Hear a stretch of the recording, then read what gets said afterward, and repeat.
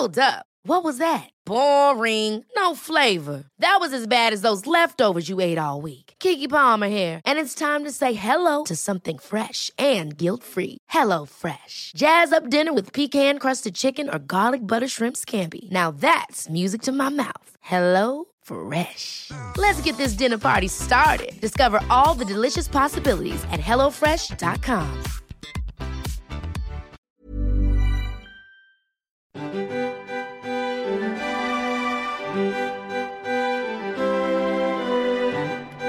Hello and welcome to Book Cheat, the book club podcast where I've read the book so you don't have to. My name is Dave Warnocky, and on each episode of this show we look at one of the classics.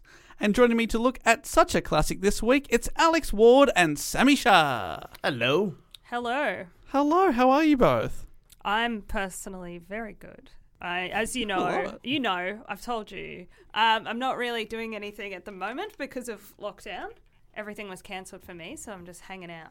You're living your best life is what I'm hearing. Exactly, I am. So I was meant to be on tour, but instead I'm just at home watching, I should say reading, but I'm watching a lot of cop shows, British cop shows. Like non-fiction one? In terms of like documentary types of fiction? No. Copper shows. Pretend. Make believe. Yeah, cool. Yeah. Yeah, and I don't understand a word they're saying. Like, I don't understand any of the lingo. Yeah. So. Do you put subtitles on? I have, but only because I'm eating chips. I love that when you watch something, you're like, that man is too Scottish for my ears. Subtitles on. No, well, yes, there is another show I've been watching called Guilt, and it's set in Scotland, and I do put on the subtitles for that. And sometimes it still doesn't help. Yeah. With the lingo, you're like, that word does not translate. So, yeah, we have been in lockdown in Melbourne the last couple of weeks, and we're still sort of in a lockdown. We're in a semi-quasi-lockdown state now. We're allowed to be in here right now, but for some reason we can't work out together. Like, if one of us started doing push-ups, we'd be in a lot of trouble. Cops come in, yeah. break your legs. So, yeah, it's very strictly monitored, unhealthy lifestyle. I've been holding in my core this whole time. Yeah, cheating, that's right, no. I like it. You rebel. So it's a book show. Have either of you been doing any reading during the lockdown? Audiobook, which I feel like it qualifies. It's very contentious. Some people will be like, no, you need to look at the page with the words on it. But yeah, I mean, that does describe reading. I know. Yes, the literal act of reading requires You've been reading. doing a lot of listening. I have been doing a lot of listening. I like to call it reading of the ears, and so I'm ear reading these days. It's Ministry of the Future by Kim Stanley Robinson, science fiction novel, climate change, that kind of stuff. Very, very good. Very good book. If you really want to be depressed about how the future is going to pan out for us as a species, definitely get that in your ears. And any spoilers on what's going to happen to us? Oh, we're basically all going to die. So we should work out right now. Yeah, I look good so that leave a great-looking corpse when the sun radiates you, basically. Yeah. Always been the plan. Yeah. And Alex, have you been reading in between any of your cop shows? Well, you've been reading subtitles on Scottish people, of course. Exactly. That's reading of the eyes. That one, Sammy. No, I will confess I'm a terrible reader. I've actually gotten so much worse as I get older. Just think there's too much other exciting content. Honestly, the reason I started the show as a teen, or even in primary school, I read so much. Then there was a many-year drop-off, and this show forces me to read. That's good. I need to do this, except not steal your podcast. I just do the exact same podcast. All he did was basically he got people to fund his reading, which is the Patreon to sign up, and it's great. Yeah. So I'm just very slow, but I have been reading a book, and it's an Australian author. And what was funny about the book, and it's called, I can't even remember what it's called right now. It's about fires, right? It's about people who light fires. What are they called? Arsonists. Pyromania. It's just called arsonist. That's what I was like, it can't be. No, it is that. But what is bad about this, right? This is what is embarrassing is I thought that this was a fiction book. Mm-hmm. I thought I'm over halfway through, and I just realised that it's non-fiction. These people are real. It's just written. It's all real, and of course, did they reference someone you know about the blacks? Is it Black Saturday Fires? Yeah. Sure. It is what it's about. But I grew up in Queensland, and that all happened down here, and I thought this was like a fiction sort of, and I was like, well, I've sort of heard of those fires, and there was even a map of Melbourne at the start of the book, but I thought it was one of those ones where it's like inspired by. Yeah, they try and make it look real. They're like, so so they have I was something at the living start. here during this time, but I actually wasn't. But the way it's written is so fiction-like. Like, it's so that it took me until halfway to realize that it is absolutely about real. These people exist. I googled one of the characters. I was like, oh, this is a real person. Someone has written about. So that wasn't even for me. That was embarrassing. Because the Black Saturday fires, I thought most of it was naturally started. There was arsonists involved. Well, it's leading to it. Hasn't finished yet. Halfway through. Yeah. But it looks like someone lit it. Oh. Started the fire. They haven't All got right, him yet. spoiler. They haven't got. All right. It's very much like Yeah. another cop show, really. Yeah. It's an investigation. You just love that stuff. I love it. Turns out you accidentally love true crime. Oh, I do. I do spend most of my time listening to true crime. Who doesn't at this point? Like, true crime has saved us as a generation in the last 10 years, basically. Yeah, all those poor people had to die to save us, but thank you. Sure, they'd be happy to know that they're horrible stories. Yeah, well, they die. At have least kept I'll us be going. on a podcast. That is genuinely at this point the only way you can hope for some Avenge me. justice. If you die, it's like, well, maybe they'll do a true crime podcast about it and find the killers because the cops ain't doing shit. Then people like me are listening going, this isn't real, this is fictional. There's a map of a fictional city called Melbourne. Well, I've been doing a bit of reading myself, as Have you? I have to do for this show. That's right, Alex. Seriously, it works. This thing, it works. Do you ever get tempted while doing, for the show? Just watch the movie instead of the novel, the movie or the book, and Yeah, then have you pretend like cheated? you read it. Well, you tell me if I cheated. Last week I did because Eric Carle, the children's picture book author, died, and I did The Very Hungry Caterpillar. The movie trivia. was amazing. I thought. movie Daniel was- Day-Lewis did a The great the job. as a CGI caterpillar. on that piece of cake. Yeah. Well, it ended up, I had Zach Rowan and Miss Whittrop on, and I thought this would be a mini one, a quick one. We Yeah. just read through the book. It went for 90 minutes. It's longer than most usual episodes. It's like 200 words or something. Yeah, that's a heck of a read. So going by that, if the ratio holds up this week, we will be here for several weeks. I look forward to As we this. get I through. don't have anything on. I'm wearing diapers. Well, the book that I have read is Go Tell It on the Mountain. Go tell it. On the mount. Yes, on the it. mountain. Go Go tell tell it it. on the mountain. It sounds sassy. Oh, right, go tell Sounds it like, on the mountain. Yeah, it sounds like something you'd say to someone when you don't want to. You're like, I don't want anything you're saying. Oh, a bit of a talk to the hand. Yeah, Go tell it on the I Go mountain. never tell thought it of on the that mountain. way. Yeah, don't when tell it nobody to me. is. Yeah. Yeah, get your ass up the mountain. Tell it over there. Yeah. It is the debut novel from American writer James Baldwin. Are either of you familiar with this book or this author, Alex? No, any relation to the more famous Baldwin? He is the fourth, Oddly, yes. fifth Baldwin brother. Yeah. How many So other? he is related. It is. No. Oh, I thought that was No. serious. I was like, okay, well, talented family. No. Uh, No, he came, maybe the original Baldwin, you could call him. Yeah, the first Baldwin set the tone for the others. Completely different Baldwin. He's Different. African American writer, thinker, intellectual, and all that stuff. I studied this book and a bunch of his writing in university. So yeah, I'm curious to see what you think When about you- this book. When you Okay. said it was Yeah. the debut, first novel, I just assumed it was brand new. I was like, oh, okay, I don't know how you found out about this guy. I never thought it would be old. Until you just said that, I was like, oh, so this is an old. But just the way you said it, debut, I was like, just came out. Just came out, that's I right. don't know. And I've just said instant classic. You've That's seen right. this guy posted on Reddit or something, and he'd be like, please read my book. You're like, okay. Give him a go. So Britannica describes him as, you're absolutely right, Sammy. He's an American essayist, novelist, and playwright whose eloquence and passion on the subject of race in America made him an important voice, particularly in the late 1950s and early 1960s in the United States and later through much of Western Europe. So Eastern Europe, not so. Nah, not so much. keen. They weren't fans for some reason. Yeah. Yeah. Yeah, too cold, too angry. Although he was very socialist, so you would have thought Eastern Europe would have picked him they're up. welcome. But apparently not. Didn't want to be their Yeah, mouthpiece. They're not interested in first novels. No, They're like, yeah, so that's it's right. a bit more Don't take a practice. risk Third with novel. debut. Yeah. Prove yourself, mate. Go tell it on the mountain.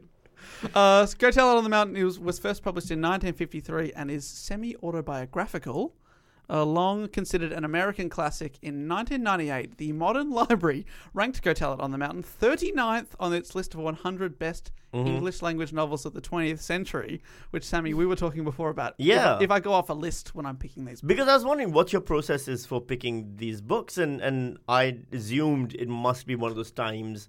Time magazine came out with the top 100 books of the 20th century at the mid-turn of the century. They did that, and I thought maybe it'd be something like that. What number was Hungry Hungry Caterpillar? Number one. I mean, obviously. Where else could you put that? Well, I try and vary it up. It's not everything. Some stuff's a bit old. A bit of Jane Austen, that sort of stuff. I'm slowly getting through this list, though, sort of semi-accidentally. I've covered now 10. Not bad. Out of 100. Yeah. And so far, do you agree with their numbering? They're all pretty good. I believe this list put James Joyce's Ulysses at number 1, and I haven't read that. But number 2 was The Great Gatsby, which I enjoyed. But other books that I've read since that are lower on the list, I would put higher. But also, like, the criteria is different. It's not like the best written. It's also like the most influential and the one, like, and then like which one affected the English canon the most. And it's all these things where you're like, when the judging criteria is made available, it's like it's stuff the that doesn't really apply to us. Yeah, it's the things you say to yourself when you don't win an award at the comedy festival. You're like, oh, it's because they were going with the most funny show, not my show. Yeah, my show barely affected the English canon. Yeah, it's just a small bit. But yeah, I'm getting through the list. Maybe one day I'll get through them all. Cool. Will take me a while. Have you seen I'm Not Your Negro? No, I actually have not seen it. It's on Netflix, I think, now. It's a doc about the life of James Baldwin. It's really good, really worth watching. Really, really worth watching. Yeah, great. No, I'm very interested to see it, especially after. But everyone keep listening to this podcast. You watch it later. Later. Yeah, they're like, ooh. Don't pause and come back, because you'll never come back. We know. No. Yeah, once you realise that there's much more on Netflix, not coming back. Oh, hang on. Now, I will say it's a very religious book. Each part, which is essentially a chapter, opens with not one but 2 Bible quotations. Cool. So it's really doubling up there. Yeah. Which is standard, I think. I mean, if 2? I open most of my comedy shows with 2 Bible quotations. So each and that's why you're not winning awards. Yeah, basically. I'm doing great in the Pentecostal circuit. Yeah. Oh my God, they love me. Oh man, you gotta tap that mark. The Hillsong open mic, I am a hit. You're singing to 10,000 teenagers. Yeah, all finger banging in the church because they're not allowed to have sex for some reason. Did you say each chapter starts with a Bible verse? With 2 Bible quotations. Just one after the other? Yeah, so there's like a title page and there's one. And then there's, before the chapter starts, another one. That so is it's really doubling up. So when you read it, do you pay attention to the Bible quotes? Like, because, sometimes like authors will put the quotes in and you just skim that. You don't even skim that part. You're like, oh, there's a quote and you move on to the actual. Yes. I mean, I read it and try and understand it, but I don't go into looking it up. Okay, all right. Which maybe I really should. And did you feel like after you'd read the chapters that you'd go, oh, it did associate with that quote, or did the quotes just not have little to do with it? Occasionally. Okay. But I didn't get it every time. Yeah. I mean, even the title is a reference to the gospel song, Go Tell It on the Mountain. So, but I didn't grow up with any sort of religion, so cards on the table. I feel like that there's a level here that I'm not getting the novel. Well, I'm one of the reasons why I got very excited when you told me this is the book, because I was like, I want to know what, and I don't mean this in any offensive way or anything like that, but I want to know what a white Australian man thinks about a seminal work of African American literature. Like, I feel like this should be a really interesting anthropological study. I feel like the other level I'm not getting on the book on is it does deal with a bit of racism and that sort of. And I think James Baldwin's later works were even more. How do I say this? Dealing directly with racism. This is the story. There's racism going on. This is more. It's semi-autobiographical, right? Yeah. So therefore, it's more about his religious background. Yeah, that's right. And I feel like sort of the white people oppressing them is always incidental racism is around them at all times. So yeah, it's I feel like exactly. It adds to the horrible vibe. So I feel like the 2 levels that I'm not quite getting the book on is the race level and also the religious level. The 2 levels that are essential. I know, but I will say that so people do write in to ask me what books they'd like me to do, and I have had a lot of feedback. People saying it would be great if you covered books that aren't, because a lot of classics, even if you Google the word classic literature, it's all white men. This has never been brought up before. This is the first time I'm hearing of such a thing. Yeah. But yeah, it's welcome to the reason why critical race theory is now being brought about and it's so controversial. So, and I would like to cover. We had J.K. Rowling, us women, and that now worked out she's great. ruined it, hasn't she? We had one good one. No, you know what it there's was? plenty of amazing female authors. Yes. I'm just saying, she was the one that made many people start reading. You know what it is? It's because no white male authors have ever done anything controversial or problematic, and therefore they can publish these great works. Whereas, exactly. Let's cancel the fuck out of Rowling. All right, so part 1 is called The Seventh Day. The story takes place on Saturday, which is the seventh day, a day for rest. Shouldn't Sunday be the seventh day? If you're counting. Monday, Tuesday, Wednesday, Thursday, Friday, Saturday, Sunday. Sunday the 7th day. Well, that's Saturday's just the your 6th work day. week, man. Yeah, how fair, you that's view right. it. That's Well, true. what's God's work week? though? Yeah, true. Yeah. I never checked with him. What day did he start? So he rested on which day? On the seventh day. Okay, and that would have been a Saturday? Yeah. Well, I mean, I guess so. I think. So why don't we start our week on Sunday? As God intended. Yeah, I guess. Yeah, it's so. God Mysterious ways. Let's chalk it up exactly. to Makes that. it mysterious. Yeah. Now, I always start with the opening line, just to read it out here, and that is, everyone had always said that John would be a preacher when he grew up, just like his father. It had been said so often that John, without ever thinking about it, had come to believe it himself. Not until the morning of his 14th birthday did he really begin to think about it, and by then it was already too late. Never has African American literature been more evocative than when read out.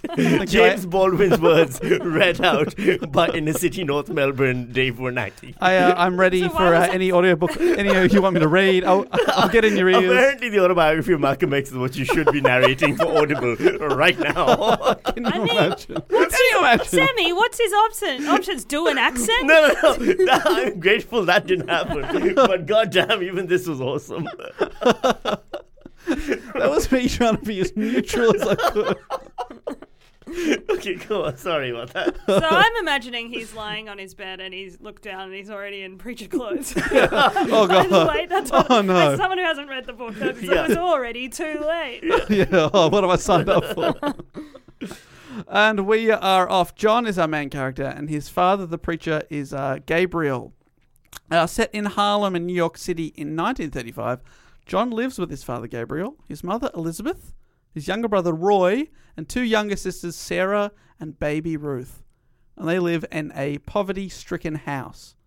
Another thing that's quite interesting is, before I did the Very Hungry Caterpillar, the one before that, I did Go on. if you count that as a proper episode of the show, I did a Handful of Dust, which is Evelyn Waugh, and that is also set in the 1930s, but like in upper class English society. Very different society. So same era, but other side of the world, very, very different setting. Also, can I... I'm checking something. My memory might be failing me. Gabriel is his stepfather, right? John's stepfather, and not his father? Yes, but we don't know that yet. Oh, okay. Sorry about that. Fuck, I ruined it. Cut that out. Let's make a mark. There we go. Oh my god. Hey, I'm gonna go. I feel like it's all over now. So I just can't sit through this. I'll shut up for the rest of the show. It spoiled the crap out of it. Well, actually, I like that you're not keeping secrets from me. Warnocky over here. Yeah. Hey, I've got a few things up my sleeve, a few reveals to come. Yeah.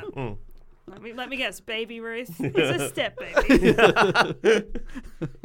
So John is expected to follow in his father's footsteps and become a preacher at the local church, which is called the Temple of the Fire Baptized. But he isn't so sure about that. Is a preacher a job? His father also works a job. Oh, okay. Yeah. Oh, so it's like a side... Side gig. It's his It's like side comedian, hustle. you know, like You're day expected job to and be comedian. an open mic comedian when you grow up. Yeah. Hang on. Can't I get a full-time job? No. Okay. You want something that gives you flexibility to preach Yeah, right. 1 or 2 days a week. No money. But John, he's having an internal crisis here. He's recently, quote, sinned his hand, aka had a wank in a school toilet. I also call it sinning my hand. That is, to this day, how I refer to wanking. Yes, I sinned my hand. Yeah, you know. Very different to singed your hand. Yeah. Unless That's how when I hard you burn go. my hand and then masturbate, so it feels like I'm being wanked on by a burn victim. It feels like someone else's burnt hand. I singe when I go too hard. The friction is crazy. The hand isn't really the body part that's being sinning. sinned, is it? Yeah. The sinned my hand. It's your mind that's doing most of the sinning in that situation. It's not the hand that should be mentioned. He sinned, and this was also in a school toilet whilst thinking about older boys. And that's also made him go. Okay. He's having a bit of a crisis, being like, I shouldn't have done that.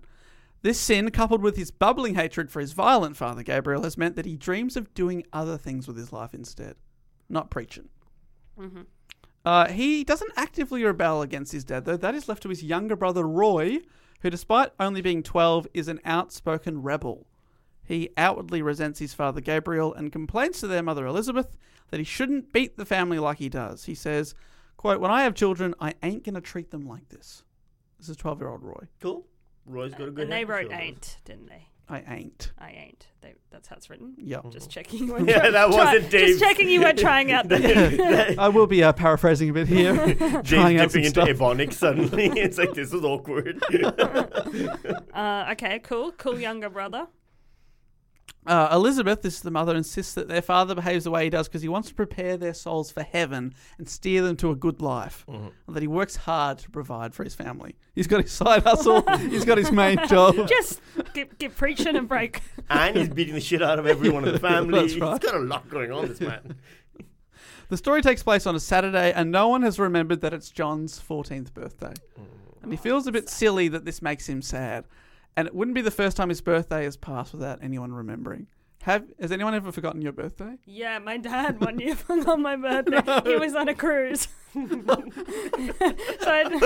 He's like, sorry, I was in international waters. Pretty count. much. It doesn't But count. I was quite cruel because but I was an adult. So I'm not too annoyed. I was like 24 or something. It wasn't a special birthday, but I was quite cruel because I just didn't mention it. Waited to see how long it would take him. And it took him 2 weeks afterwards. Whoa. And he was so upset. I did feel somewhat So guilty. you didn't bring it up like a few days after even? No, Wow. I just wanted to see, and then he must have figured it out, and then I felt bad because he was so upset. He was very upset, but also I then also got a really nice record player from him. Oh, It's a okay. guilt present, but probably- Gift presents are I wouldn't good. have got such a good one. Yeah, Yeah. a better present. But I did feel bad, but also I was like, whatever. He was having a fun holiday, and he probably wasn't with his phone, and then it's fine. No excuses. I don't care. I'm bad. I'm bad. You forgave him. Yeah.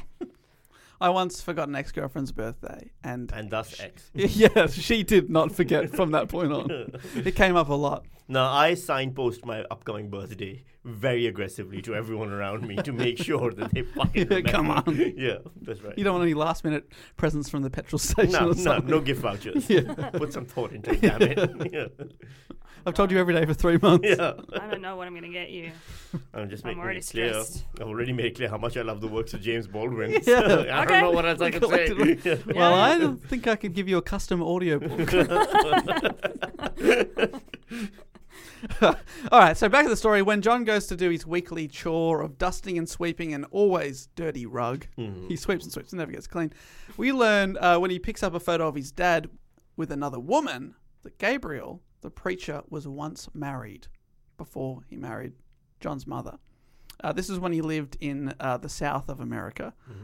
John believes that his father must have once loved this woman, Deborah, and wishes that he could speak to her and ask if she'd have any advice on getting his father to love him too.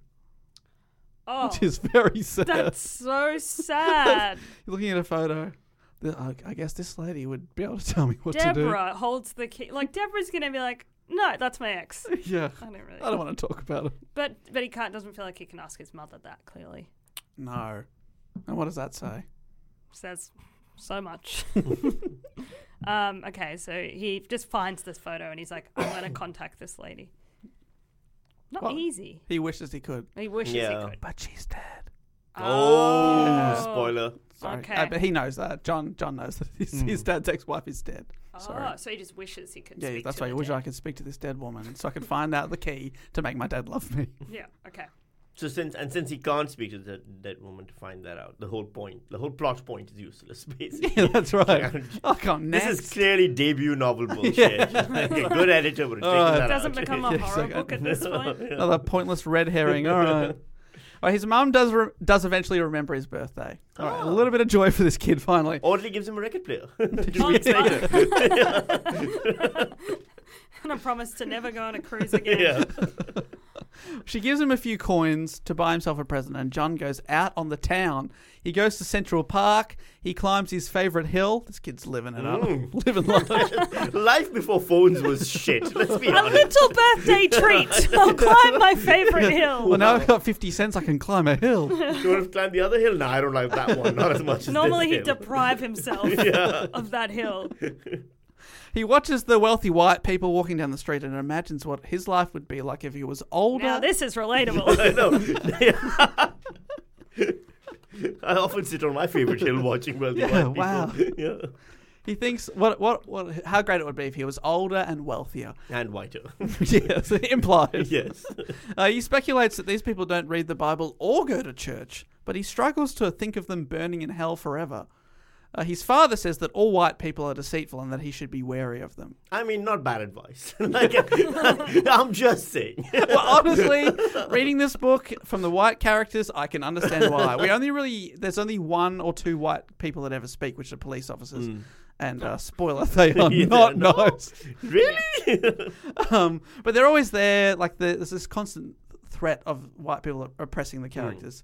They spit at their feet as they walk past, make derogatory comments, and just generally are the worst. Yeah. Sorry to say. No. Luckily, I believe that's it. ended now. And there's never been a Yeah. problem again. Now we can just climb our favourite hills together. Yeah, now the white cops are so nice. Yeah, my favorite people.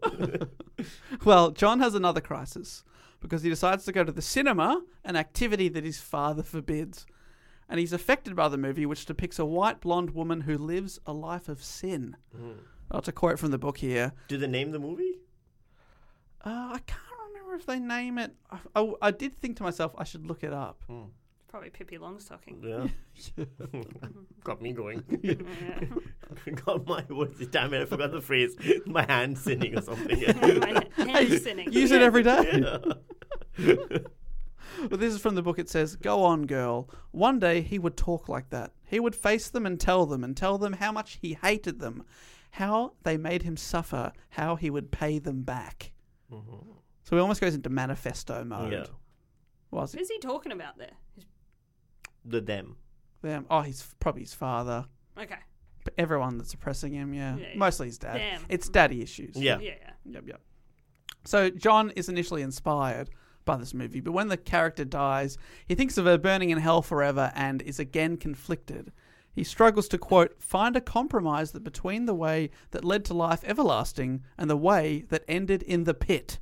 But there was none, for he had been raised in the truth. And that's a key theme to the book. He feels trapped in the middle of these two forces. The way he'd enjoy living his life and the way that his dad tells him he should live his life and how he thinks is probably the right way because he doesn't want to go to hell. Yeah, well, I think if you've been raised like that and that's your beliefs, then that would have to be the right way. Because why the option is only to burn forever? Either of you raised with religion? No, not at all. Yeah. Not at all. None? No, I did go to a Catholic school for like 7 months, but that's just because we lived across the road from it. And then did It's you more move? it was more convenience for my parents, like than religion. Yeah, we were just getting out. We were living with my grandma while we were getting our house built. Right. And she is actually religious. My nana's religious, but I feel like most nanas from that age are. Yeah. So, 'cause she's Catholic. But I went to that Catholic school, and there was still a couple nuns there, even though I didn't go to school that. I mean, now it's a while ago. I'm 31, so it's not that long ago for there to still be none. And I just, it was still strange that I think I was probably the last few years of having a person dressed as a nun walking around the school. Because I don't think that happens now, even at Catholic schools. Like, they're just dressed normally, the teachers. Yeah, normally, just like teachers. There was religious study every day as well, like in the morning. But I was pretty... I was a bad student. Did you Even feel... in year one, I didn't listen, but I didn't listen to anything. Oh, okay. I was going to ask if you felt behind because maybe other people have been, learning and practicing their whole lives and you've just come in for this 7-month stint. I mean, I don't think because I was new to it as well, I didn't really take it very seriously. I think I sort of thought of it as like just story time. I didn't take it very, like, it wasn't a part of life. I thought it was just like they're reading me another book. Yeah, that's like how it was. And because then I went to a state school straight afterwards. And then we had religious studies, but once a week. But yeah, apart from that, that's my entire religion. In my life. So little. Yeah, I'm even less than that. But how about you, Sammy? Yeah, because I'm Pakistan, so we grew up with religion. It was kind of drummed into us constantly. So the idea, that kind of upbringing where you're always aware of the level of sin that you are accumulating, and where you sit on the sin meter in terms of what activity you're doing, and how you're squaring your life choices with the sins you're doing, and then how basically you're like, well, clearly masturbation feels too good to not. I'll risk hell, like things like choices you make as a teenager. This is so worth it, guys. Like, all right, I guess I'm burning. I can't imagine the added shame of religion, because you get shame anyway, just being a teenager. That's right. Yeah, it's not great. You're doubly ashamed of your own body. Yeah, like my parents were religious, but not like ultra-Orthodox or conservative that way. Mm-hmm. But yeah, it's around always. So yeah, I can kind of relate to that. But obviously his dad's a preacher. It's a whole different level of religiosity. Yeah, part-time preacher. Yeah, part-time preacher. Sorry. Yeah, full-time lover. That's his business card. Well, after the cinema, John goes home and finds a terrible scene at his house. His Aunt Florence is over and looking after his brother Roy, remember who's the bad boy. He's been cut with a knife. Mm. Roy had apparently travelled across town to fight some white boys who then cut him.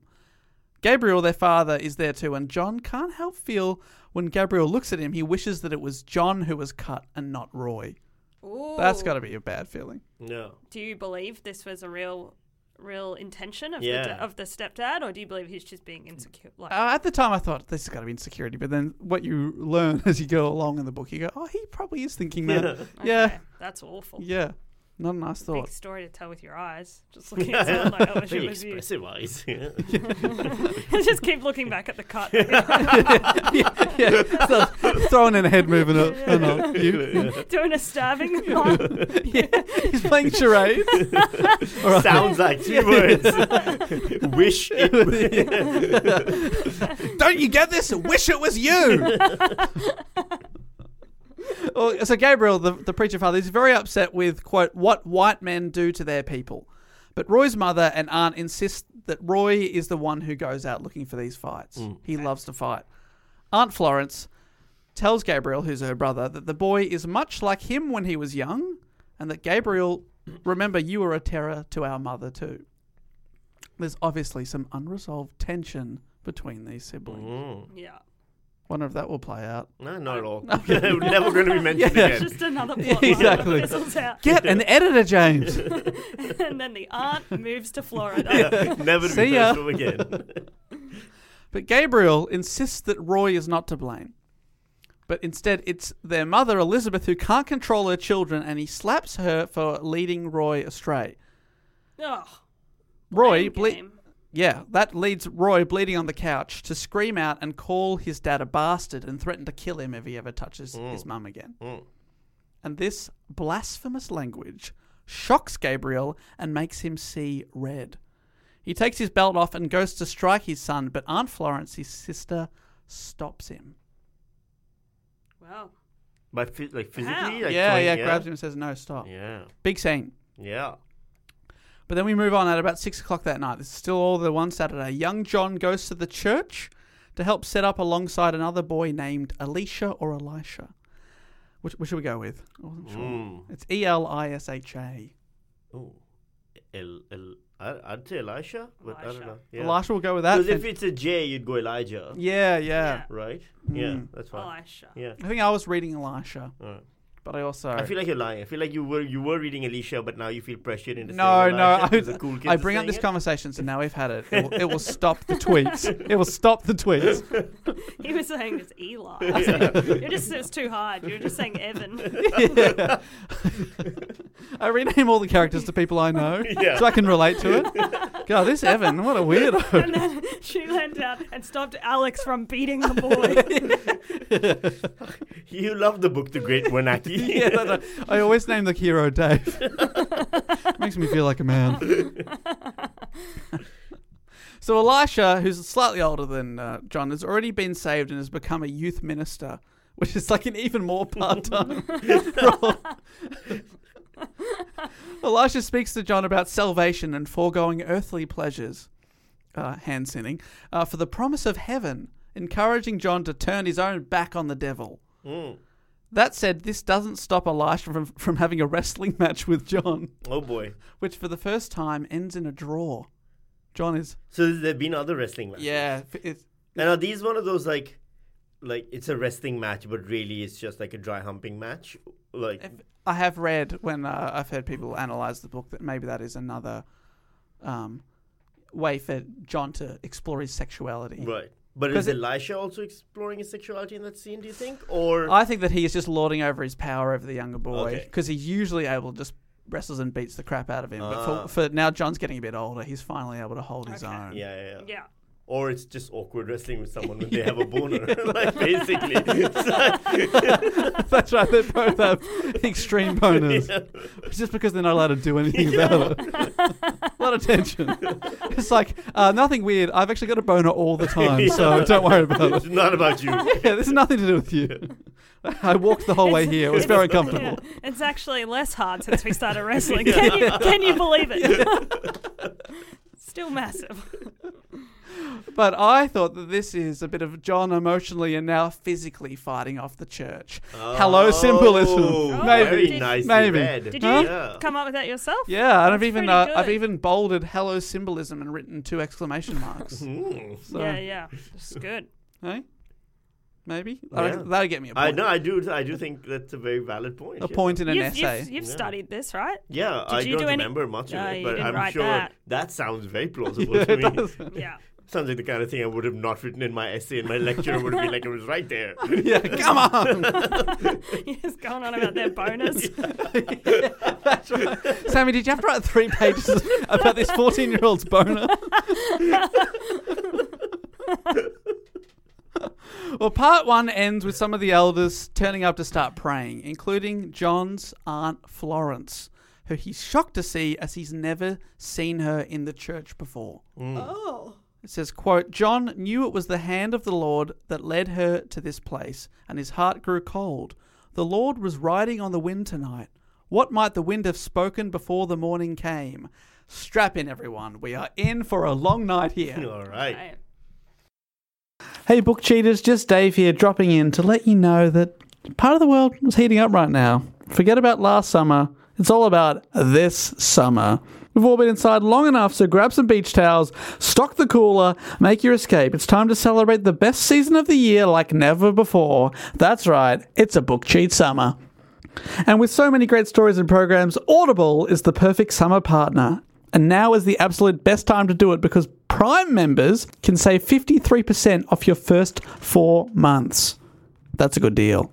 Audible lets you listen to more of whatever you're into because Audible has it all, an unbeatable selection of audiobooks, tons of binge-worthy podcasts and exclusive originals, all available to download or stream. And right now, I am absolutely loving the Audible original podcast, Alan Partridge from the Oast House.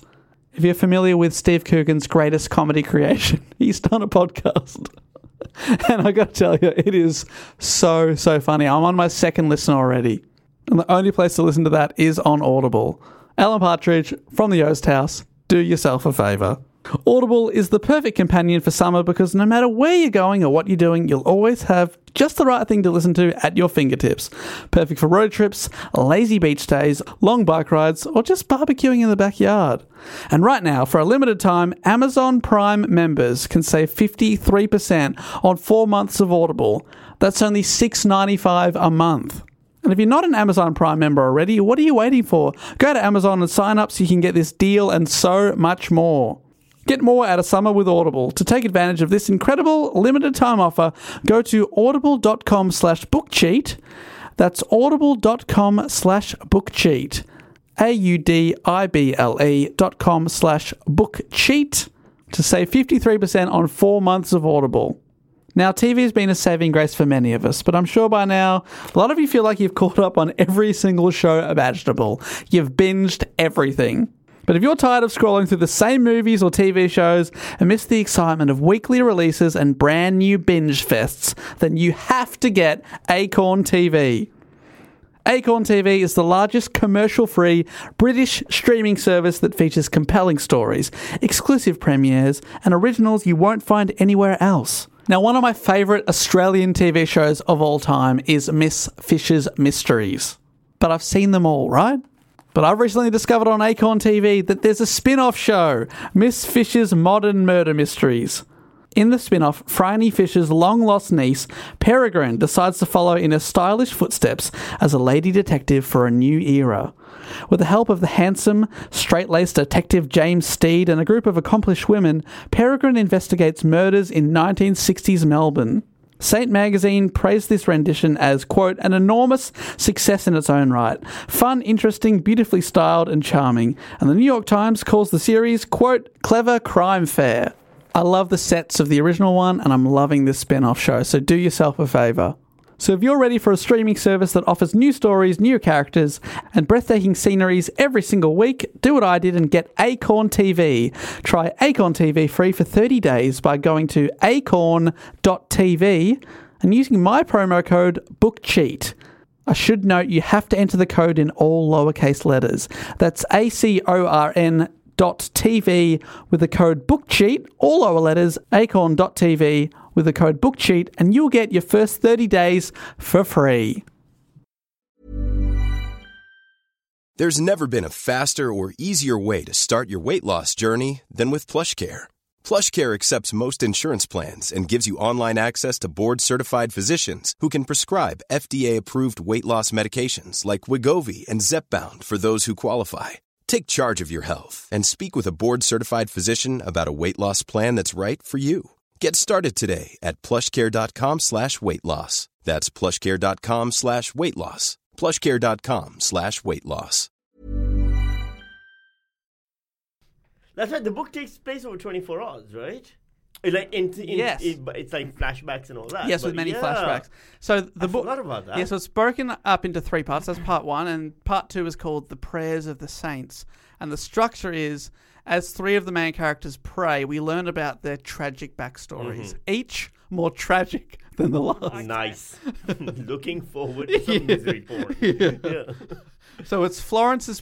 This is the title. It's Florence's prayer, then Gabriel's prayer, then Elizabeth's prayer. Each with 2 Bible quotes preceding them. Florence, Elizabeth, who was the middle one? Gabriel, the preacher himself. Their dad, yeah.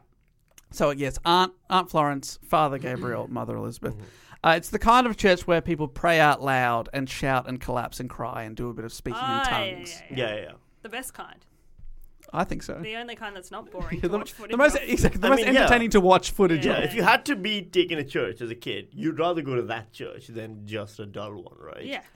And then people are just praying in silence. 'Cause Yeah. you're thinking, what are they praying about? Yeah, you spend the whole time being like, are they all actually praying? Are Yeah, they come on. doing what I'm doing? Questioning what they're doing. Everyone's just thinking, wonder what they're praying about.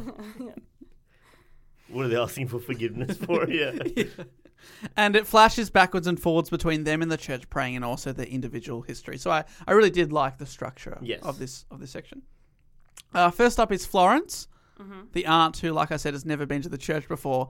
And she's really had to swallow her pride to go there because she can sense her brother Gabriel, the preacher, is happy to see her, not because it means that she wants to be saved, but because it means something bad must have happened to her for her to make this radical about face.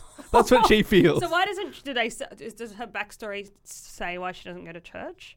Yes, yeah. Okay, so he's just actually not, like, for a religious guy, that's not a very nice way to be. No, not at all. I should have picked up from the beatings that he wasn't nice. But that's also just like, fuck, suck it. Suck it. Oh, well. Not welcome, sister. You must be pretty depressed to be here. Yeah, that's right. Oh, this must be embarrassing. She's quite sick and has been hearing in her mind, she's been hearing the quote, set thine house in order, for thou shalt die and not live. And she's hearing that over and over again, which is from the Bible, and she's come to repent before the Lord. Okay. So she's having her own crisis internally. Florence, we learn, grew up in the South with her mother and younger brother Gabriel. Her mother had been enslaved for 30 years before slavery was abolished, and her father had fled north soon after Gabriel's birth. So Florence always dreamed of doing the same. Okay. She was forced by her mother to wait hand and foot on her brother Gabriel, who, unlike her, was allowed to go to school. This is all despite the fact that Gabriel was a real rebel and lived a life of drinking and sinning, and he never appreciated how well he was treated, and for this, Florence always hated and resented him. Fair enough. Yeah, she's like, basically looking after him, helping to raise him, forgoing her own education, and he's just like, I don't care about any of this. And now he's acting all holier than thou. Yeah, he's very holier. Yes, yeah, exactly. She's like, mate, I know your backstory. yeah, exactly. You can't lord anything over me. Yeah, she comes into the judge. Well, if it's the lady who can't read, just come back. Yeah. With her mother on her deathbed, she left Gabriel to deal with it, walking out on him, telling him that she was heading north and she was going to go live a proper life. She had big city dreams and really rammed it home to her brother as she was leaving that she was going to make something of her life, not live like they've been. Never say that. No. Never. Really sets stuff up for failure. Yeah, That's right. You're not going to be... But if you're humble and find success, you look great. I'm going to give it a go. Yeah. It's a good I'll thing. probably be back tomorrow. Yeah. She did move to New York City and married a man named Frank, who sadly squandered all their money and could never quite get it Never together. trust Frank. No. Classic mistake. No. Right there. Yeah. She should have moved back right after. Yeah. Unfortunately, they teach that in school. She wasn't privileged enough to go. Yeah. Oh, yeah. They were married for 10 years before he left her for another woman, which, to be honest, left Florence kind of relieved because he was... She had an out. Yeah, he was a dropkick. Yeah. She heard that Frank died in France during World War One. Very tumultuous period in world history. And she sometimes still thinks of him lying buried over there somewhere. She's like, if I knew where his grave was, I'd go and visit with flowers, but he's just... Oh, so she does, like, mourn his death? Yeah, right? It's yeah. not, like, find out and go piss on it or something? No, she's like, no, He's all right. Yeah. Yeah. Yeah, he's all right. He just wasn't for me. Yeah. Back in the church praying, because remember, it jumps forward and back, Florence hears her brother Gabriel speak, and this reminds her of a time when her friend Deborah, remember Deborah, who we saw in a photo at the start? Yes. Gabriel's first wife. Yeah, she remembers the time when Deborah, Gabriel's first wife, wrote her a letter. Okay. So Florence got a letter. In the letter, Deborah wrote of how she suspected her husband Gabriel of fathering a child with another woman. Florence kept the letter for years, keeping it to confront her brother whom she hated so much. Yeah. Even tonight in the church, she has it in her handbag and wonders if she'll ever confront him with it or if she'll die first. Oh, damn. So that's sort of hanging over the story now. Yeah. And that's the end of her prayer. Oh, cliffhanger. So, yeah, it sets it up. You're like, is that going to come back in the final act? Yeah, probably not. Exactly, no. I'm not worried. James, come on. That was interesting. I feel like Gabriel's got a blessed life. He'll be fine. Next She up. does it with her all the time. Always. Today could be the day. She's Like, got what a bit- about when he was about to beat his kid or whatever? Just maybe pull it out. Many That's other some great. opportunities, yeah. distract him Yeah, that's a from the great violence. moment. Next up is the preacher Gabriel's prayer. We learn that for the first 22 years of his life, he lived a life of sinning via drinking and sleeping around.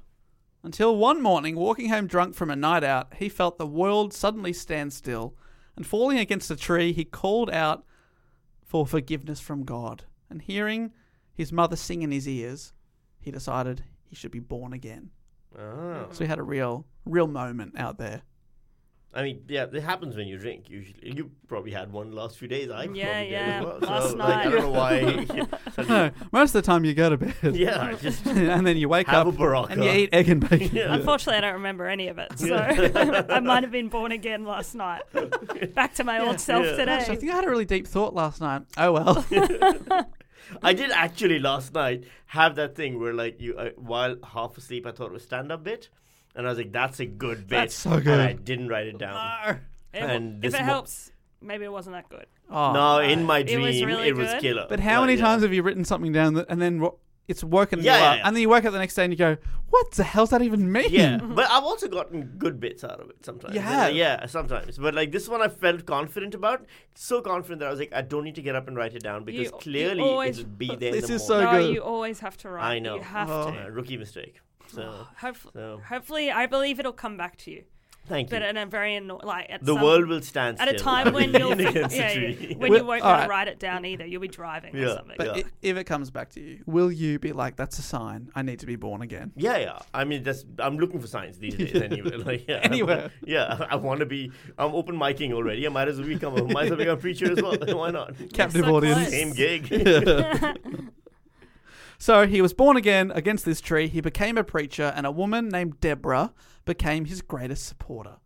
She cooked and cleaned for him. Tragically for Deborah, she had been sexually assaulted by a group of white men earlier in her life, and because of this, no one in her community wanted to marry her. She was seen as unrespectable, which is Right. horrific.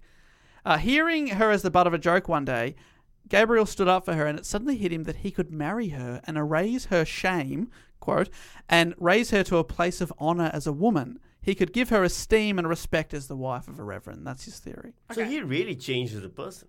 Yeah. Like for a while there, he tried to do good things. Yeah, tried to really live the Yes. life. Sometimes my instinct there is to be like, yeah, well, okay, she doesn't need you, but then in this case, this in this case, era, yeah. that would have helped. Actually, Yeah, like yeah. I hate that she had to marry him to get that, but also I was like, well, he is changing the course of Yeah. history there if he does this. Cut back to the church, and Gabriel's thoughts are interrupted by what he thinks is John, our main character, speaking. But it's not John, but the youth minister, Elisha. Okay. Wrestler. Yeah. The wrestler. The Youth wrestler. minister / wrestler. Elisha. Elisha. the ultimate Evan. Elisha. Yes. Evan the wrestler. Yeah. Yeah, that's right. Now I'm losing track.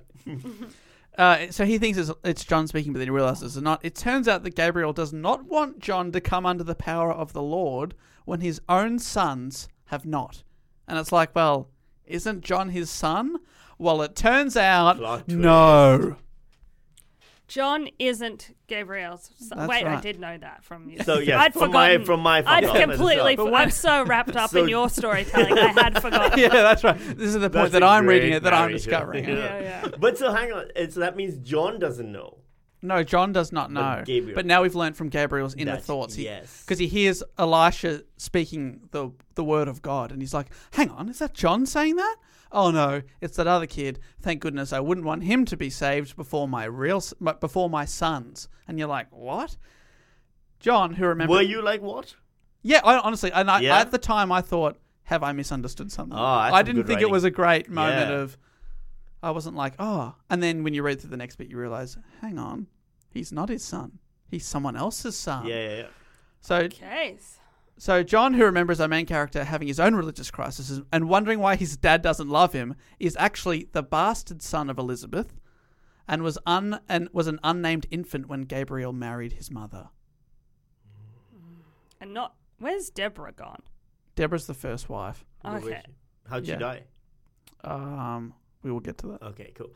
So here's a kind of weird question, but one of those things is like we're so spoiled now by how much TV we've got, Yep. and how many YouTube videos and TikTok and all that stuff. Does a dramatic reveal in literature still hold up? When it hits, like it's a Yes. small twist in the plot to that. Yes, yeah, because you but have does no it idea. affect you as the reader? Yeah, I enjoyed it because I thought at first, oh, I'm dumb. I don't understand what's going on. I've obviously missed something. And then you keep reading and you realize, oh, no, I'm not supposed to know that. Oh, that's not his son. That's someone else. That's interesting. And then a few things make sense, Yeah. like why he's looking at Roy like, I wish my other son was stabbed. You're like, what Yeah, the hell? yeah, Roy's the yeah, one yeah. acting out here. He's the Yeah, bad yeah. boy. And then, so it does. It does Yeah. hit you and you go, oh, and you've... For me, I felt really dumb, and then I felt really smart because I suddenly got it all. Yeah. Nice. I thought I'd misunderstood, but then I was like, oh, I was meant to misunderstand. Because Gabriel's sons are not in the church tonight. One, it turns out, is dead, and the other is at home on the couch having been stabbed, cursing his father. So Yeah. that's Roy. Which means there's another son we haven't met yet. Yeah. Who's dead? I'm loving this. So that's why Not John. that he's dead. I'm loving that. Love that bit. True crime. Yeah, Exactly. Like, can someone investigate this? Yeah. So that's why John is treated badly by who he thinks is his father, and Roy is cut break after break despite his terrible behaviour. Okay. So that sort of explains that. It's still not right, but you start to get the motivation a bit more. We learned that Gabriel's first son was the result of an affair with a woman named Esther. This was after he'd become a minister, been born again, and married Deborah. Mm-hmm. Okay. So you're not like, it's not in his early years when he's sleeping around. He's supposed to be settled down. Gabriel and Esther were working together and in his other job. And despite Gabriel knowing it was wrong and against God, the two started a short-lived but secret relationship. He even, over and over again, he hears the word Jesus in his mind, but he pulls away from that and still goes to the woman. Or he's just saying it, Exactly. while having Jesus, sex. wow, Jesus, this this is is great, good. She's like, I'm doing all right. He's like, no, I'm having a crisis over here. Why are you crying? When she got pregnant, Gabriel told her that he couldn't leave his wife, Deborah, for her. Not a good man like him. No, he's like, what would the community He's say? the best Yeah. guy. I love Gabriel. He's the best guy. Yeah, the best kind of guy. That's right. He's religious when it suits him. Yeah. He's the Barnaby Joyce of this novel. Instead, he stole all the money. So he's like, I can't leave my wife here, but what I can do is I can steal all the money from my wife, Deborah, that she's been secretly saving, and I can give it to you to go away. Cool. Much better choice. Oh my god. I can. Okay. I can fuck over 3 women at once. Yeah, That's he what I really. can do here. He couldn't have planned it better. In fact, if he tried at this point, yeah. He considered Esther to be an evil woman sent by Satan course he to did. tempt him, a test that he failed. Classic Gabriel. Yeah, oh god. He's always playing the blame game, isn't Yeah. So Esther moved to Chicago to give birth, where again, tragically, she died in childbirth. I told you the backstories get grimmer and grimmer. Yeah. I feel They like there's really a do. lot of dead people, and Gabriel isn't being investigated sufficiently here. he? What a dead women. Yeah, a lot Yeah, of people, right? Yeah, Yeah. people like the web is connecting to him. Yeah. Gabriel's last name, in the last chapter, the last line is Gabriel's last name was Dharma. Dun dun dun. No, that's a reveal. Yeah. So she died, but the son lived, and she lived long enough to name her son Royal, a name that Gabriel had spoken of wanting to call his son, and he thought that she did this as a final slap in you, the face to him. basically. Yeah, Yeah. fuck you. Yeah. Good on her. Yeah. she Yes. did. Yeah. Good. Yes. Yeah. Deathbed. Yes, Yeah. Esther. She's like, call him Royal. That'll piss him off. Call him, go fuck yourself, Gabriel. They've got the birth certificate. Like, I don't know about that. Fine, go Royal. Royal. He'll understand the subtext. Yeah. So Royal actually moved back and lived in the same neighborhood as Gabriel and his wife Deborah. But the boy never knew the identity of his father. Gabriel never knew also if What Deborah a coincidence. Yeah, He just I happened know. to move back to the one suburb. and Gabriel sort of his whole life watching him from afar.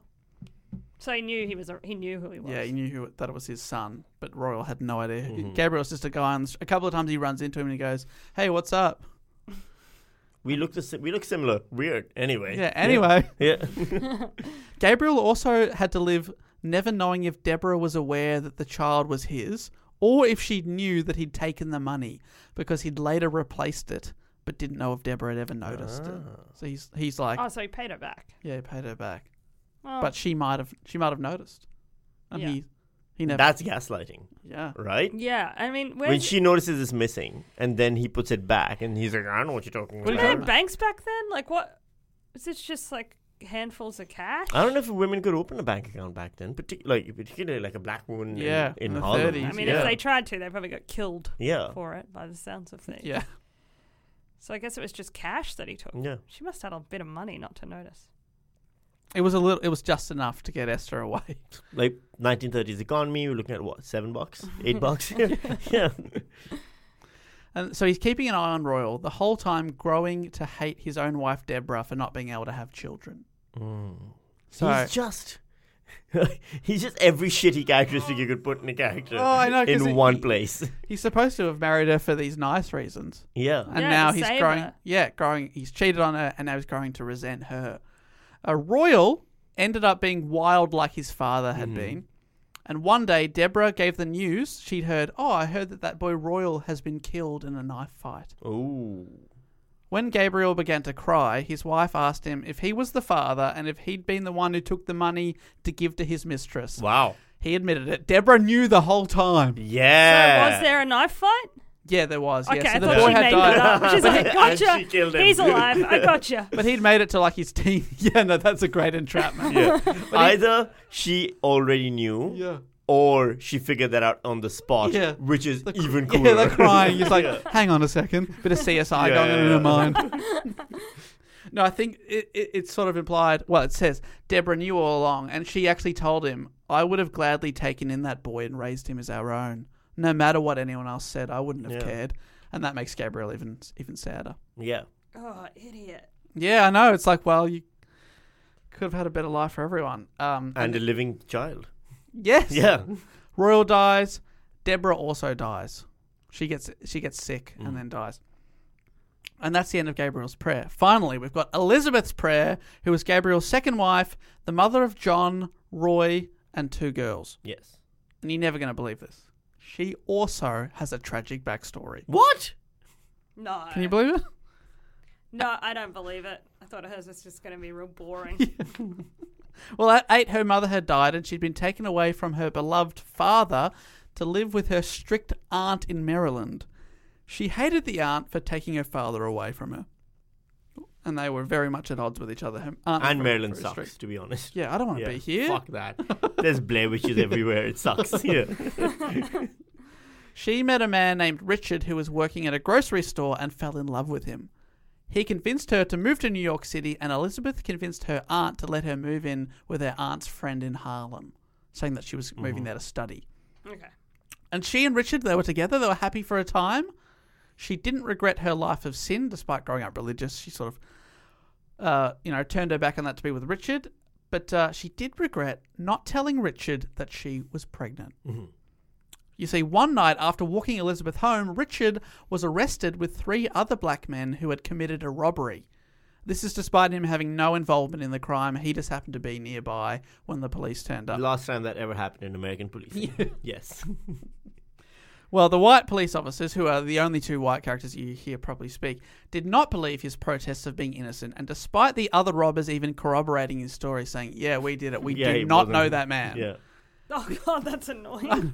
The officers still beat and jail Richard. Elizabeth visited him in jail, and this broke her. And Richard was a boxer named Hurricane, and then Bob Dylan wrote a song about him. Yeah. That's a whole side story that'll happen now. She sees him in jail, and it's really upsetting. She says she looked out into quiet, sunny streets, and for the first time in her life, she hated it all. The white city, the white world. She could not that day think of one decent white person in the whole world. And after reading what these people are surrounded by, I'm like, Yeah, we I can get wear that. that. I get that. Finally, Richard went to trial for this robbery. He's been in jail this whole time waiting a trial. He was acquitted, but with the damage done to his reputation cemented, after Elizabeth sees him a broken man that night, he takes his own life. Oh, my God. I know. So this story has Good Lord. every bit of tragedy you can He imagine. took his own life right after he got out. Yeah, because he's Your reputation's destroyed. You can't get jobs Yeah, and that's stuff. right, And and what Just everyone move thinks. And now- across the country. yeah, and now he's known by police. Dude, and they're he's gonna in harass America. him. He's in New York, which is the safest place to be a black man. Where else could he possibly go is the problem at that point. It's only going to get worse. Sounds like you wanted him to die. Yeah. Well, as a plot point, not for not for personal reasons, I can assure you. And this is why she regrets not telling him that she was pregnant. He never knew that. Yeah. And now, But she wasn't pregnant with his child. yes, right? this is Yeah. the grocer Yeah. Richard. Yes, it's I his guess child, John's father. which is going to be John. Yeah. So she's pregnant with the child, but she never told him because she thought, he's going through a lot in jail. Yeah. And then she thought he was getting out, but then he just couldn't face it. And now she regrets never telling him because maybe he would have not taken his life, is what she thinks. She was forced to raise the baby alone, working as a cleaner at night just to afford rent. And it was there that she met Florence, who was also working, John's aunt, Oh. who was the one having Florence's prayer, Right. the one who's got the letter. Yeah. she carries everywhere. I wish people could see your adorable little wrist. My little hand movements. going, hello. Don't make me tap the letter. Florence spoke of her brother coming to town. You know, they used to do their shift and they'd get coffee after it every day. And she said, my brother's coming to town. He's a recently widowed preacher who I haven't seen in 20 years. Elizabeth was intrigued by this. She ended up meeting Gabriel and he gave her hope that she could live a good life, and he brought her back to faith.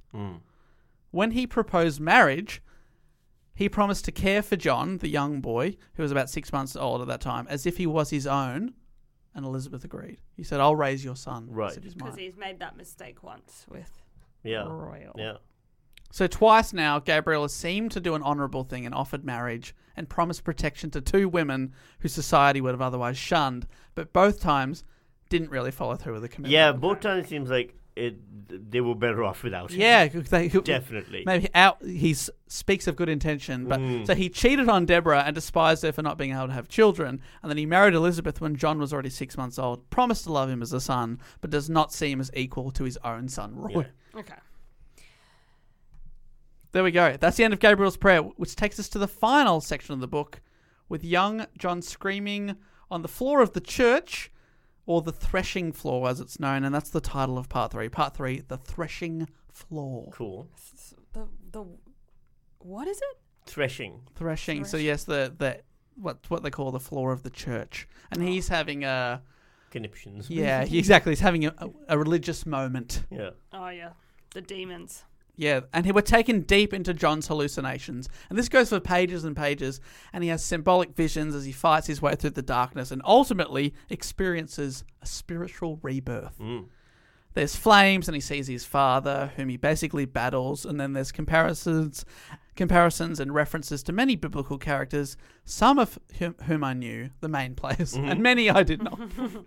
Jesus, God, the Yeah, devil, I'm like, those three. Yeah. I've heard of these guys. Yeah. Adam and Eve, you say? Better look them up. Okay. But ultimately, John is saved. It is morning, and the group has been in the church all night long. Just watching this kid. Yeah, losing watching his a shit kid on the Just watching floor. him wriggle Yeah. around. Yeah, he's just With writhing a around. boner. They just put a blanket over it. Awkward. Yeah. Elisha probably also got a boner. The youth minister and his family have It's been... safe to assume everyone has a boner Yeah. at all times. Everyone has a boner in this story. Every scene you've read, they have Every a boner. scene. It really changes how you see it. Elisha, the youth minister, and his family have been with him and standing over him the whole time. John cries whilst many rejoice, including his mother and his aunt Florence. Can I ask a question? When John was having the hallucination and he battles his father, Yep. is he battling... Which father does he battle? He battles Gabriel That's right. because he Okay. thinks Gabriel is his Yeah. father. Yeah. So there's no revelation of his actual No, parents. he doesn't Right, know. okay. No, yeah, it's Yeah. him fighting his own dad, trying to win his love. And he wakes up thinking, I'm saved. Everyone's happy. But his father is still cold towards him. Oh, come on, Gabriel. I mean, throw a kid a It's been bone. a long here. night, man. 14 years old.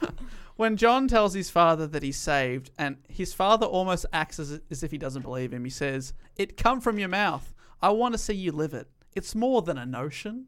Oh yeah, sure, Gabriel. You know how Yeah, to I know. act safe. I Well know. done. Yeah. Oh, goodness.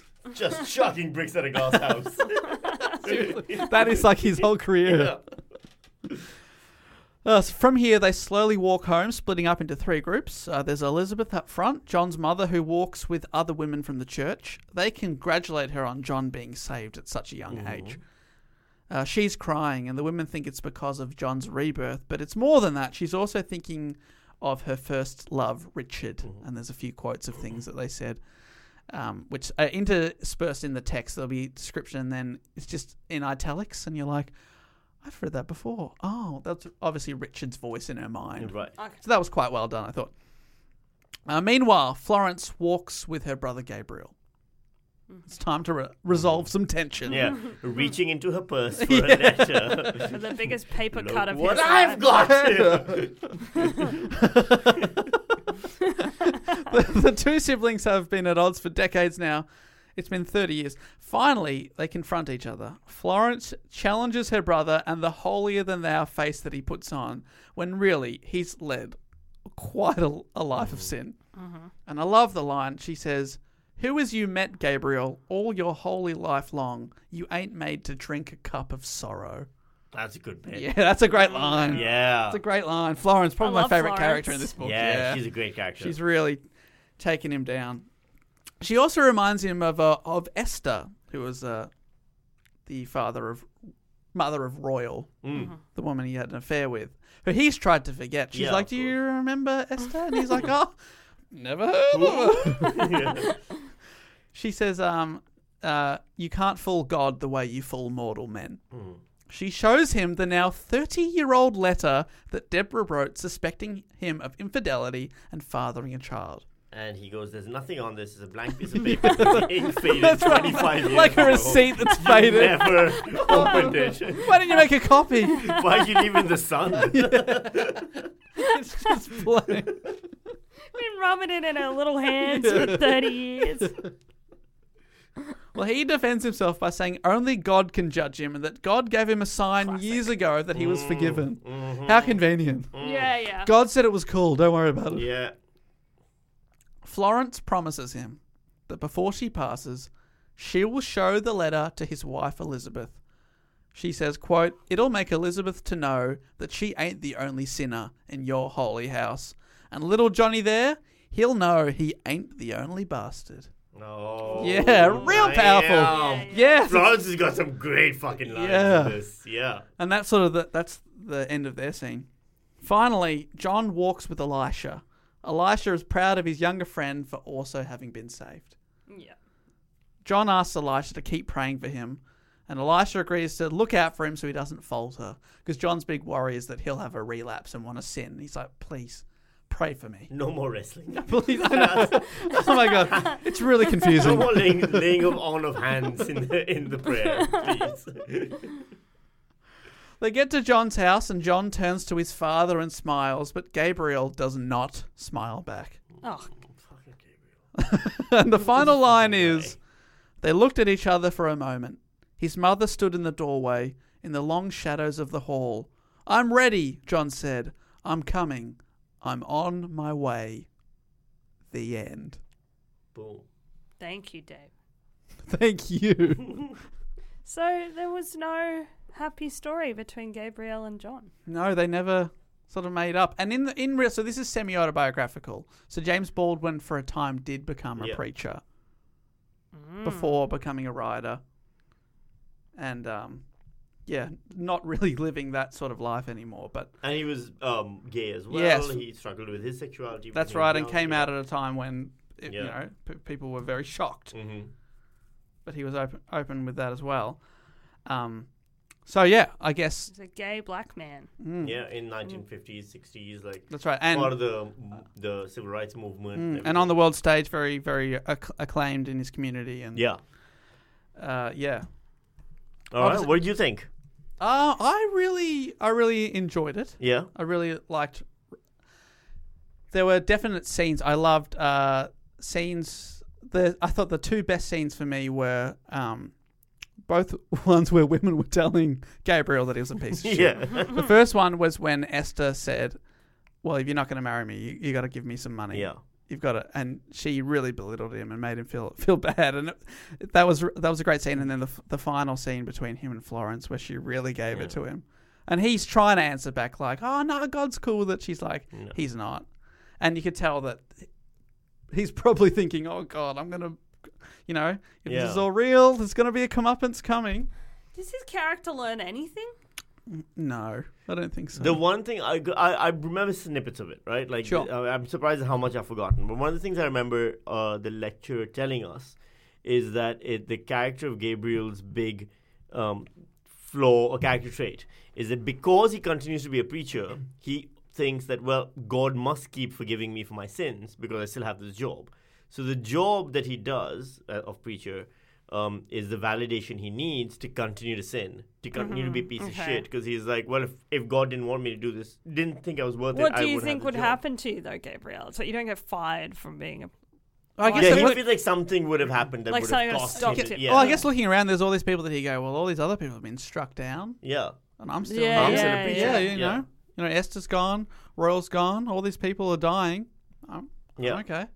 Nothing So- bad's happening to me, even though it's like, well, all those people probably died because of your bad Yeah, yeah, choices. Yeah, I mean, one died giving birth to your kid. Yeah, that's right. Now, it's not like as Australians we can't understand a powerful figure with religious fanaticism in his background thinking that every decision he makes is purely because God has Because guided God him is in the right talking to way, him. no matter who suffers for it. That's right. It's nothing we can God relate to. or Jenny. Yeah. Yeah, God, the two. The big two. The The big two yeah, that yeah. talk to you. I've got a big J in my life too. Jenny.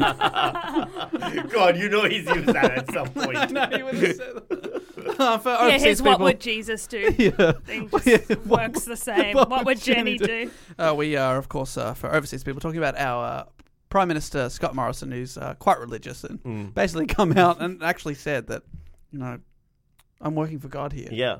Admitted laying on hands on people who've just survived a bushfire, things like that. Yeah. Yeah. And also his wife was called Jenny, and when there were, issues with allegations where women were being sexually abused, he said, Jenny said to him, how would you feel if that was your daughters? And then it was all clear to him. Yeah, and then the next day came out like it was a big moment. I had a So- conversation with Jenny last night. Yeah. Like we'd all be like, oh, good for thank you. God. Yeah, great. Yeah. It's okay, stand down, everyone. He's spoken Yeah, to me. no, But yeah, all right, cool. This is so one of the things I remember is being very conflicted about whether or not I liked the book, because the writing's amazing stuff, but there were large chunks in the middle which I just remember glazing over. Maybe it was a youth thing. When Yeah, I read sure. It, but I guess for me, the only things that I'm glazing over is there are bits like when he's battling sort of through his demons and there's all these religious references, and I'm not quite keeping up with that. Yeah. And I am I did find myself reading quite quickly through that and then being like, no, you should try and read this. But I did find myself glazing over those bits just because I'm just not, I mean, yeah. If I'm you not can't getting have- the references. yeah. But then the other bits, like I was really, really engaged with. Also, it's very tragic. So it was. I was reading it before bed each night, being like, "Oh gosh, this is grim. This is during grim." lockdown, during the 2 weeks of lockdown. Yes, it was. How'd you go? It was my lockdown read. Yeah, I well, know. good job. But I loved the structure of it being like, you set all the characters up at the start, then they all pray one by one, and then you learn a bit more about Yeah. each one, and you're like, oh, that makes sense, and they all interconnect. So I thought that was really well done. I like that too. Even just from your retelling, I like the structure of that. Yeah, it's a great structure, and then it sort of just leaves it open at the end for. Sequels. Yeah. For a sequel. What will happen? That's right. Yeah. It zooms out. There's some Godzilla eggs on the stage. Right. Some baby ones. Go tell it to the hill of part 2. Bring it back. It doesn't sound like it doesn't. It's not a very satisfying ending, but that's okay. Not everything has to be No, yeah. It satisfying. didn't wrap it up. Like, I mean, if Gabriel had been fully smoted on the steps of his house or Well, something. I wanted him to just get a cool gay boyfriend and forget all his worries. But you think if, let's say, in that last line, Gabriel turns to John and smiles fatherly. If he had done that. Yeah, if he had done that, would you have been satisfied with that, change of personality and trusted it or any of those things? Or is it more true to the character and that's the smirk story? even. Yes, that's interesting. I guess emotionally, You needed it. it would have made me feel better, Yeah. but I probably wouldn't have believed it as much. Yeah. So looking back, you'd be like, he didn't have to wrap it up nicely. But also, I probably would have put it down and been like, I'm going to sleep a bit better after Yeah, this. fair enough. That's Interesting. why choose your own adventure books. Yeah, that's they're right. great. Yeah, choose your own smile at the end. There's two options: either A nothing smile or or a the smile. whole. Well, at the end, we always give it a score out of 5, which is difficult, especially if you haven't read it or you haven't read it in many years. Yeah, But still, having heard it here today. that's right. Better than reading it, I would argue. Yeah, that's right. Well, it's Yeah, quicker. It's yeah. quicker. What do you think? Would you put it in the 100 best English language novels of the 20th century? In terms of influence, yes. Yes, I think this is one of those ones that is definitely there for Yeah. influence. Because I remember being told how much it influenced African American literature afterwards, and then overall American literature as well. Yes. Even down towards Philip Roth and all these authors who came later. So I would say yes. I would, from what I remember, the writing style and things like that, I'd probably give it a 3.5, 3.5 out of 5. 3.5 of 5 from Sammy. And Alex. Well, I mean, I haven't read it, so I feel like it's cheeky. It is. Very cheeky of me to be giving anything a star. Like, really, I should be giving it 5 because I haven't read it, and that's the least you can do if you haven't read a book. But for me, too much sadness. Like, I know it's important. It's obviously so important, and I just feel like I would struggle to read through that, and with all those references that I would not understand as well. Yeah. So I mean, like, can I say, put all importance aside, I'd be there at the 3, I think. No, that's absolutely fine. Levity. Yeah. I would give it a 4 out of 5. Okay. Yep. And I do love a satisfying ending. You Yeah. know? Come Yeah. on. Whatever. Guilty. Guilty. love it. You like when the mystery's wrapped up Yeah. and the killer goes to jail. Yeah. I don't like it when you don't know what happened. You don't. Yeah. Yeah. We have to imagine in your own mind. Write your own sequel. Too much work. Fuck Yeah, that. come on. I paid $20 for this book, mate. Wrap it up. Yeah, I like it's open to interpretation. It's like, well, I didn't pay for interpretation. Well, I paid for you to tell me. I paid for a whole book, not half one, mate. That's like I when- could have imagined anything. That's like the cafe in Northcote that I went to the other day, and they gave me also avocado and toast, and they gave me an avocado and toast and a lemon. And I'm like, go fuck yourself. Yeah, come on. I'm not doing this. I actually sent it back and I said, cut the avocado out, scrape it over the toast, and then bring it. I don't care if you spit in it. I want my fucking It would have toast been the first. same price as well as Yeah. if they'd done it. Yeah. Yeah. So it's the same feeling. So yeah. James Baldwin, the avocado. And toast of Of modern fiction. literature, yes. Well, fantastic. Thank you so much for joining me. Thank you for reading a book to me, Yeah. No worries. essentially. Do you guys have anything coming up that you'd like to tell people about, or online presence you'd like to steer people towards? Obviously, Alex, you had some gigs coming up and now are just hanging out. Just hanging out. I was meant to be on roadshow, but yeah, in New South Wales. That's not happening. But not because I'm bad.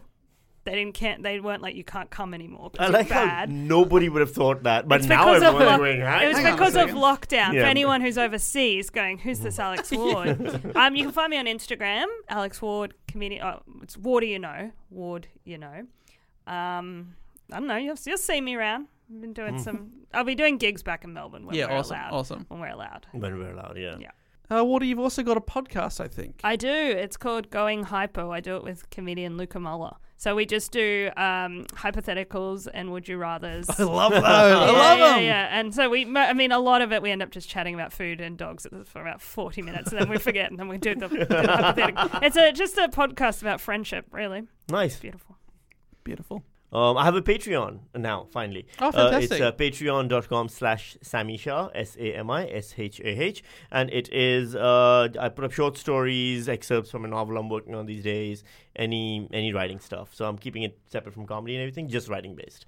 So yeah, if you go on there, if you chuck in $5, which is the minimum, I think you get access to all my previous short stories, published and unpublished, as well as a first draft of a ongoing novel right now. Awesome. Yeah. Love it. All right, I'll put You links. can send me $5. Just email me. You don't get anything for it, though. Put cash in an envelope and send it That's to right, you. you send out your address. yeah.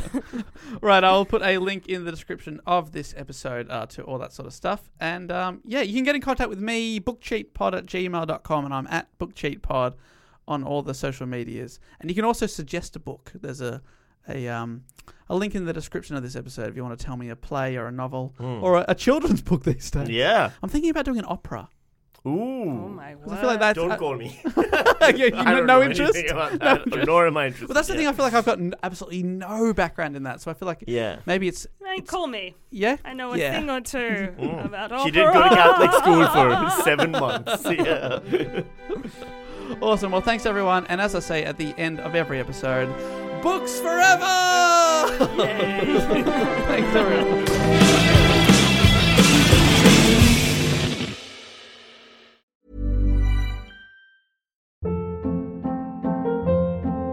Hold up. What was that? Boring. No flavor. That was as bad as those leftovers you ate all week. Keke Palmer here, and it's time to say hello to something fresh and guilt-free. Hello Fresh. Jazz up dinner with pecan-crusted chicken or garlic butter shrimp scampi. Now that's music to my mouth. Hello Fresh. Let's get this dinner party started. Discover all the delicious possibilities at hellofresh.com.